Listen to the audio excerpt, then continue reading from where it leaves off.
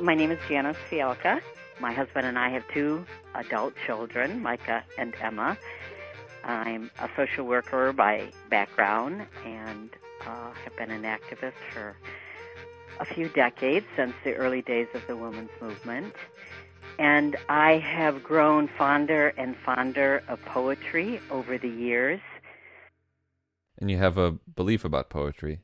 Yeah, I mean, poetry lives on the page, and many of us, pick up the book or pick up the page and read the poem quietly. And that's one way.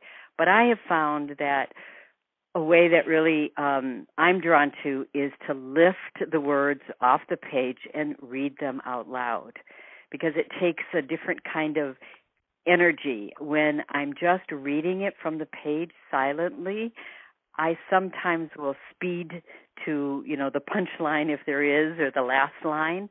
Whereas if I'm reading it out loud to myself, it doesn't have to be to anyone else, I linger sort of leisurely on each line, sometimes repeating the line out loud. So it just has a very different feel for it.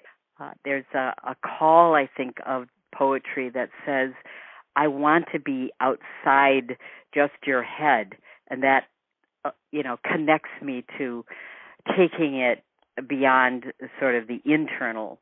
So many times I think it's just for me. I mean, for years I was intimidated by poetry. I didn't understand a lot of it.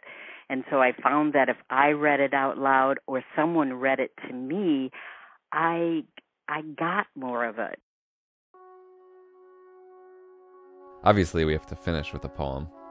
This one is from Mary Oliver. It's called Instructions for Living a Life. Pay attention, be astonished, tell about it.